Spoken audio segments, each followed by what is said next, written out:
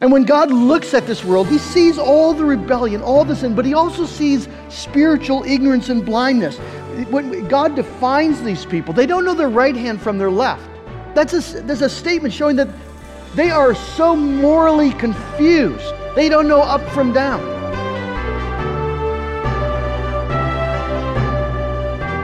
Welcome to Simple Grace Radio, where we share God's glorious grace for a transformed life. I'm your host, Adrian Crum. In a few moments, we'll be joined by Pastor Dale Van Dyke as he completes a series in the book of Jonah. And what a wonderful series it's been. Jonah explores and explains the heart of God toward those who are completely far off, and shows us that oftentimes our greatest problems are ourselves. Jonah was commissioned to go and preach, and we see a prophet that did not want God to be gracious to his enemies. As we come to the end of the book of Jonah, I know that you will be convicted and encouraged to reach out to your community to share the gospel with those who do not know God. And my prayer is that your heart will be stirred as we dig into the end of the matter from Jonah chapter 4. Jonah was born and raised on a border town of Israel, bordering Assyria. It's very possible, if not likely, that his hometown had experienced the devastating evil of a Ninevite war party. Possible that he'd lost loved ones or knew those who had. This is not theoretical for Jonah. It's not just because he's in a huff. This is deeply personal. Imagine being the parents of a young girl or girls who were dragged off by Boko Haram in Nigeria. And God says he wants to show grace to these evil men. And so it's deeply personal. And Jonah has arguments that he could raise. Jonah has been taught by God from the Word of God that the world is divided into two groups. There are Jews and Gentiles. There are God's people and then God's enemies. And so for God, Israel's God, to show mercy to Israel's fiercest enemy feels like betrayal. If God allows Nineveh to live, Nineveh is increasing in strength.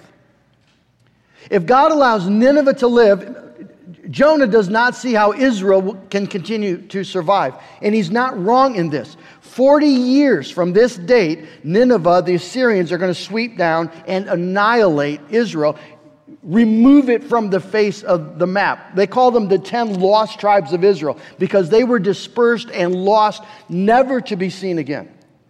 These are the children and grandchildren of the people that God is showing mercy to here in Jonah chapter 4. The children of these Ninevites will murder and rape and pillage the people of God. And so Jonah's angry. He stomps out of the city and goes up to a hill looking over the town, Nineveh, this great city. And he sets up a booth to see what God would do, hoping and praying that God will do what he ought to do, and that is rescue Israel and destroy Assyria. And so he looks out over a wicked world and prays for judgment to fall. And so here you have the God of heaven and his prophet clearly at opposite ends. So what does God do to Jonah? Well, he blesses him. But it's a blessing with a lesson attached. Verse 6, now the Lord appointed a plant and made it come over Jonah so that it might be a shade above his head to save him from his discomfort. This is a saving plant, a rescuing plant.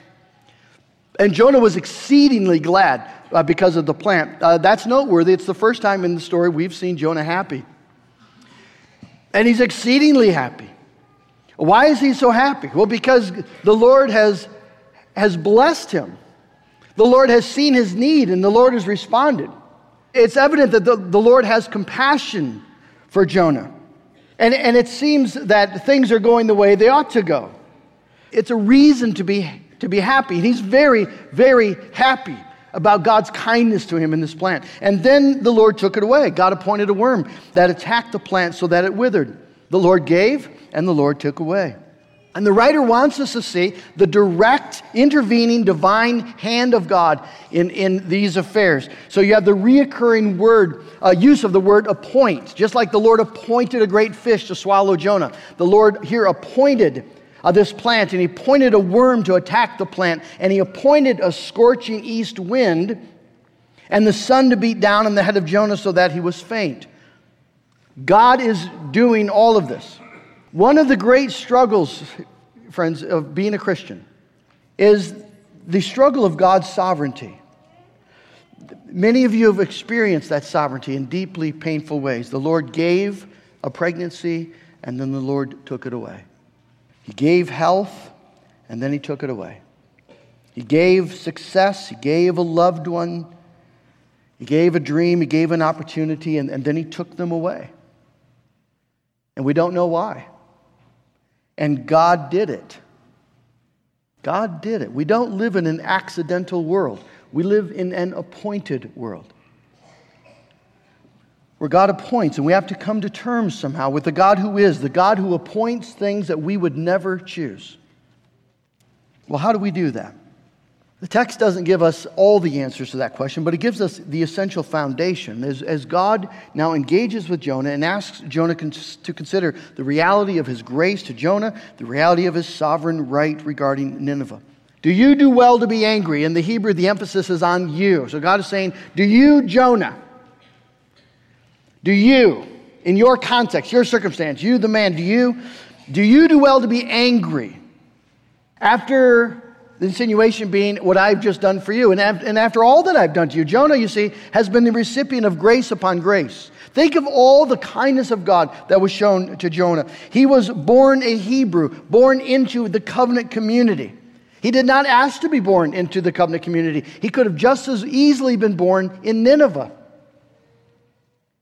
But God showed grace to him. He was the recipient of God's law, which is the light of the knowledge and the character of God, His ways, so that he could walk according to it by the Spirit. He didn't deserve that blessing. The Ninevites hadn't received that blessing. This was a gracious, undeserved gift of God to Israel. He was the beneficiary of all God's saving acts in Israel's past. So the history of God's goodness to Israel is the history of God's goodness to Jonah.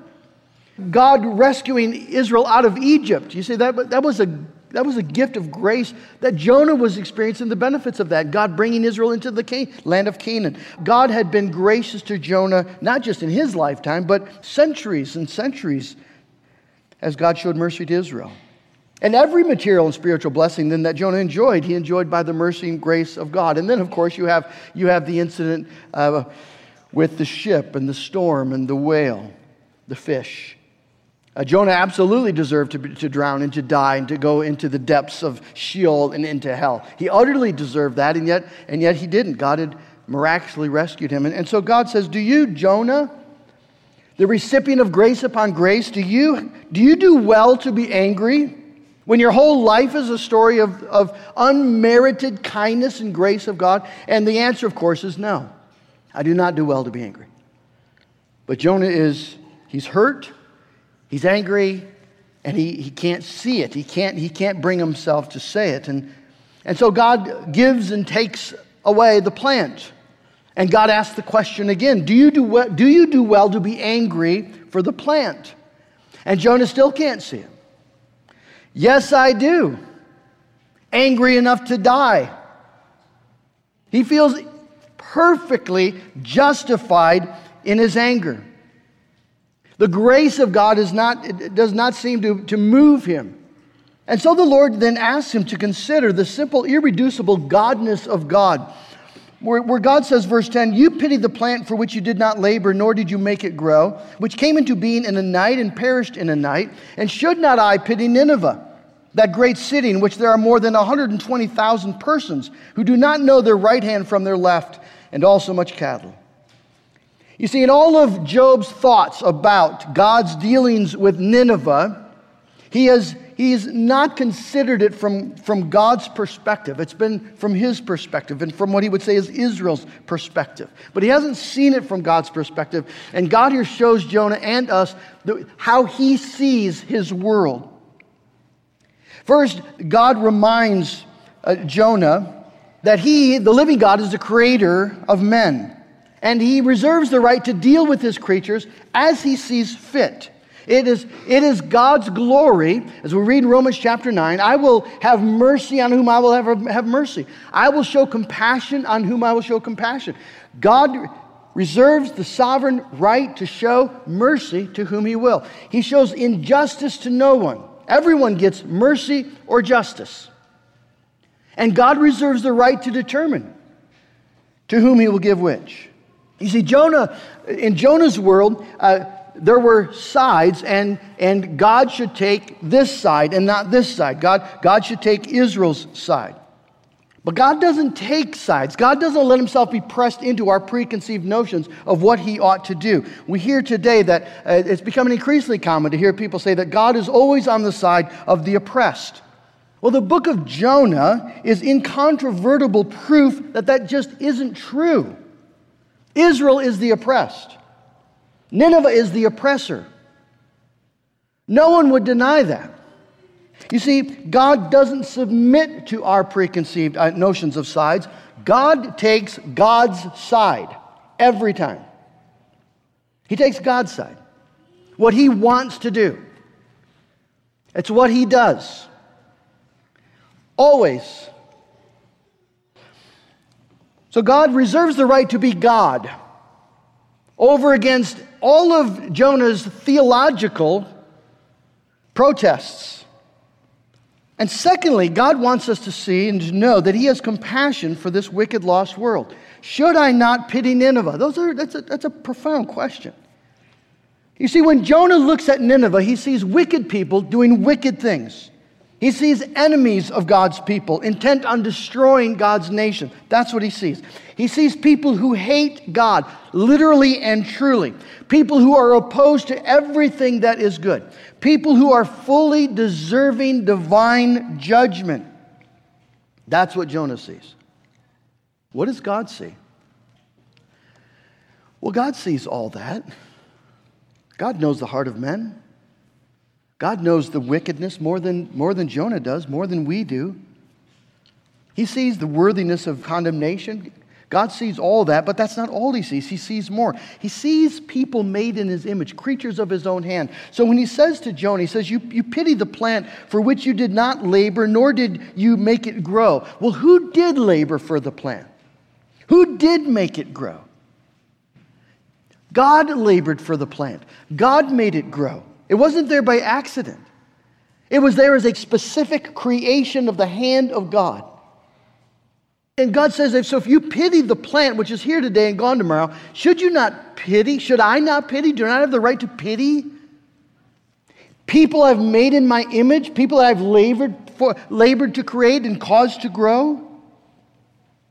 Does not God have the right to care for creatures made in His image? Of course He does. And when God looks at this world, He sees all the rebellion, all the sin, but He also sees spiritual ignorance and blindness. When God defines these people, they don't know their right hand from their left. There's a statement showing that they are so morally confused. They don't know up from down. They think evil is good. They fear righteousness. They love all the wrong things. They hate all the good things. They're completely, utterly lost. You want a good description of the world we live in today?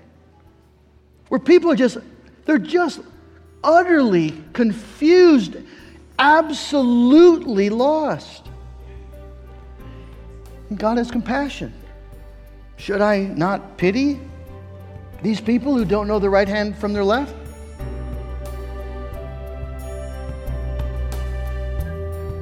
You're listening to Simple Grace Radio and a program we're calling The End of the Matter from Jonah chapter 4. Pastor Dale Van Dyke preaching here on Simple Grace Radio.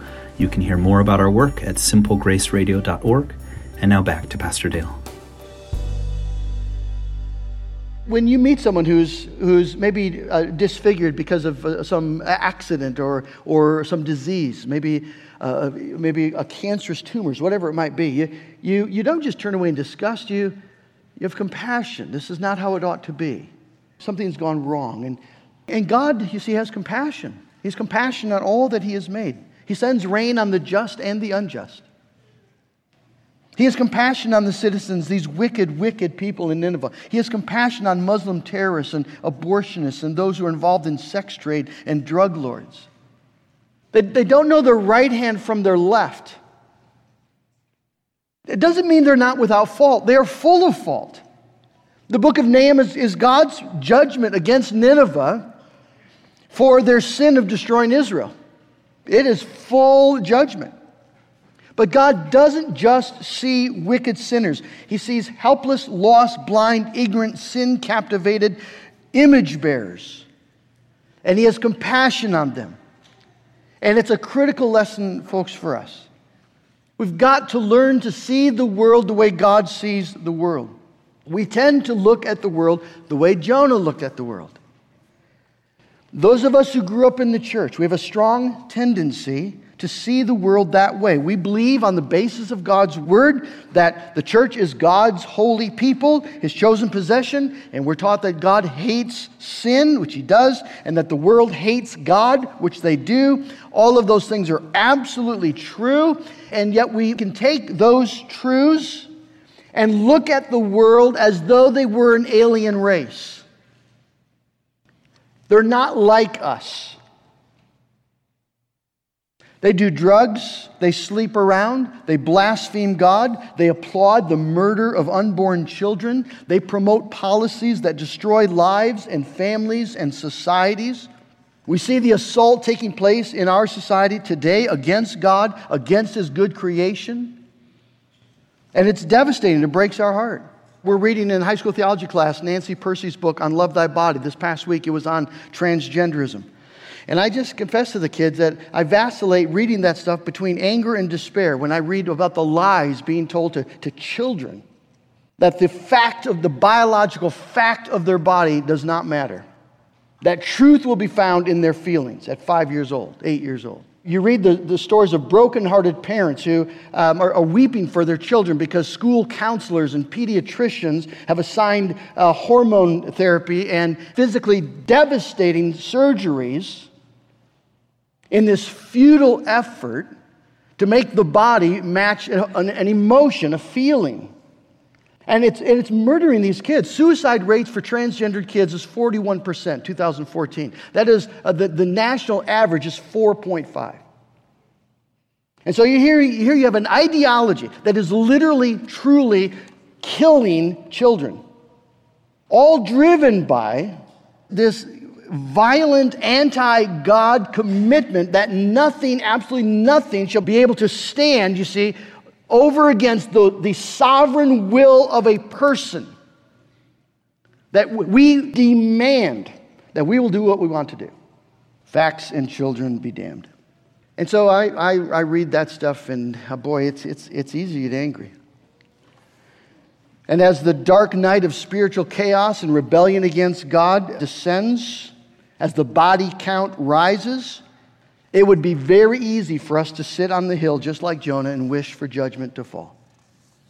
If we're honest with ourselves, maybe you've already been there. And you can be so easily self-righteously indignant. And that's why it's so important for us to see the heart of God, because we have got to learn to see the world the way God sees the world. Should not God pity San Francisco, that godless city? Should He not pity New York, a godless city? Should He not pity Hollywood, Washington, D.C.?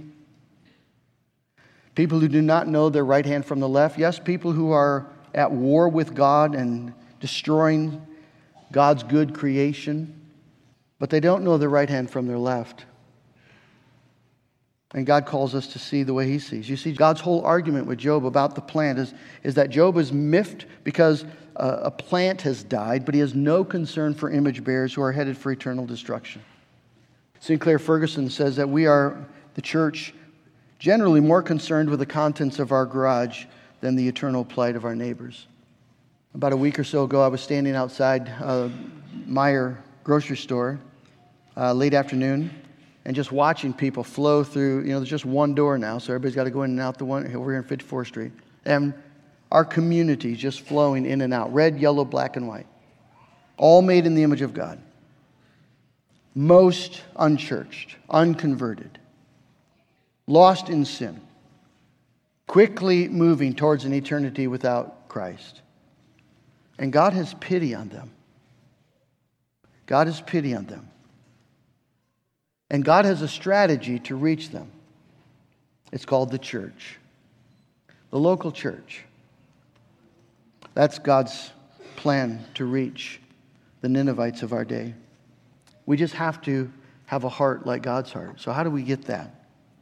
How do we get a heart like God's? Well, you begin by realizing that we are by nature all Ninevites. As Paul is pointing in Ephesians chapter 2, we were like the rest of all mankind, objects of wrath, following the ruler of the prince of the air. The wicked people who are devoted to rebelling against God and wreaking havoc on His creation, destroying what God calls good. They're just doing what we would do if we had not been rescued by the grace of God. We're all Ninevites. The doctrine of the fall. So you have things that stand in Scripture as just fundamental pillars of a biblical worldview. You have a world that was created by God. So it's answerable to God, and it's ruled by God, and it's good. It's a good creation. And then you have the fall into sin. And we are all complicit. Everyone. We've all sinned against this God. Desperate for grace. So we got to start by realizing that there's no difference. But I can say that and think, yeah, but how do I get past that righteous indignation when real violence is being performed by wicked people? How do you move from a bitter to compassionate heart when so much wrong is being done? That's devastating to God's creation and to God's people. That's where Job is stuck as he's sitting on the hill. Well, you remember the price that God paid to rescue you when you were lost in transgression and sin, when you did not know your right hand from the left hand. God sent His Son. While we were yet sinners, Christ died for us. You see, Jesus is the anti-Jonah. Jesus is the one who did exactly the opposite. Jonah went and sat on a hill, gripped by bitterness and self-righteousness, waiting and praying for justice to prevail and judgment to fall. Jesus, on the other hand, the perfect Son of God, did not sit on the hill. He left His throne in heaven. He came down into this Ninevite world to bear our sin and then to ask the judgment that we deserve to fall on Him. Praying for judgment not on us, but on Himself, so that we might be set free. If we know that, if we believe that, if we remember that, well, then how could we pray for judgment to fall on others when it fell on Jesus for our sin? But you see, friends, it's going to take that. It's nothing less than an experience of the love of God to you in Jesus Christ when you were lost in sin. Nothing less than that love revealed in the cross will be able to set you free from bitterness and move you to compassion. We need to remember God's grace to us. Put ourselves maybe in the world's shoes. Michael O. works with Lausanne Missionary Organization, and Michael O. was listening to a sermon. He said this: we need to remember that our circumstances are by the grace of God alone. I think we look at our life, we look at our circumstances, and we maybe want a few things to be better, but our circumstances are quite pleasant. And we don't want that to change. We don't want people threatening our circumstances, threatening our freedoms, threatening our property, our rights. But O says, our circumstances are by the grace of God alone. Avoid the temptation of your blessings. Those blessings come with temptations to make that the point of our life. He says, have you ever considered the incredible grace and mercy of being born into your circumstances? You could have just as easily been born in the slums of Bangladesh or the son of a Shinto priest. And if you had been born in the slums of Bangladesh or the son of a Shinto priest or a Ninevite, how would you want the people who know the name and grace of Jesus to respond? Wouldn't you want them to care? Wouldn't you want them to have pity and compassion? To pray? To give? To go? I think one of the areas for all of us and for us as a church together to grow is to sense the heart of God for this lost world. Billions of people who do not know their right hand from their left and who are plunging towards an eternity without Christ. And God has compassion. God calls us to go. May God raise up in this congregation missionaries who are willing to go. But may God raise up in this congregation missionaries who are willing to stay right here. You know that God is bringing the world to us. We have one of the most unprecedented opportunities in world mission history. The nations are literally coming to us. There are people in Grand Rapids, many, many people, who speak Hindi and Serbo-Croatian. There are people who speak German as their natural language. We have people from all over the world. Go to the gas station, see who's running them. And yet they're right in our neighborhood. They're right here. Saudi Arabia, you know how difficult it is to get in Saudi Arabia? It's nearly impossible. There are 42,000 Saudi Arabian students studying in the United States. You know how hard it is to do ministry in Japan? It's very, very difficult. There are thousands of Japanese students studying in the United States. They're right here. Some statistics say that 86% of foreign students who come to the United States are willing to have a conversation about Jesus, and many of them become converted. It's the most fertile soil for gospel proclamation because they're needy, they're away from home, they're lonely, they need a friend. They're willing to talk. Friends, we have opportunities right here in West Michigan. May God give us the eyes to see them. It would just involve, you see someone at the store who doesn't look like they're from here, and you strike up a conversation, and where are you from? And you get to know them, and you invite them over for supper, and you start loving on them as a family.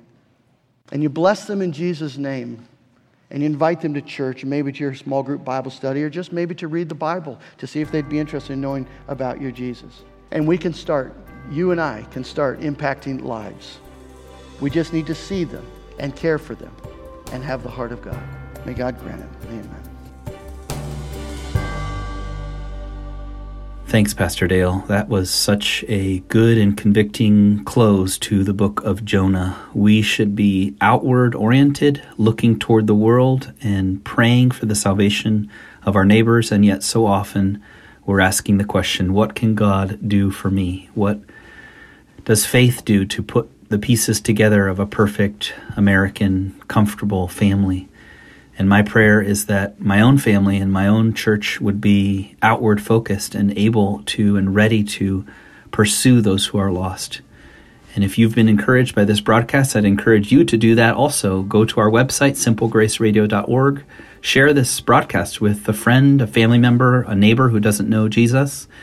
And you can find our broadcasts from the book of Galatians and the book of Job, which was very encouraging for those who go through suffering. And also the book of Ephesians most recently. You can find all of that information at simplegraceradio.org. That's simplegraceradio.org. And come again next week when we'll be sharing God's glorious grace for a transformed life.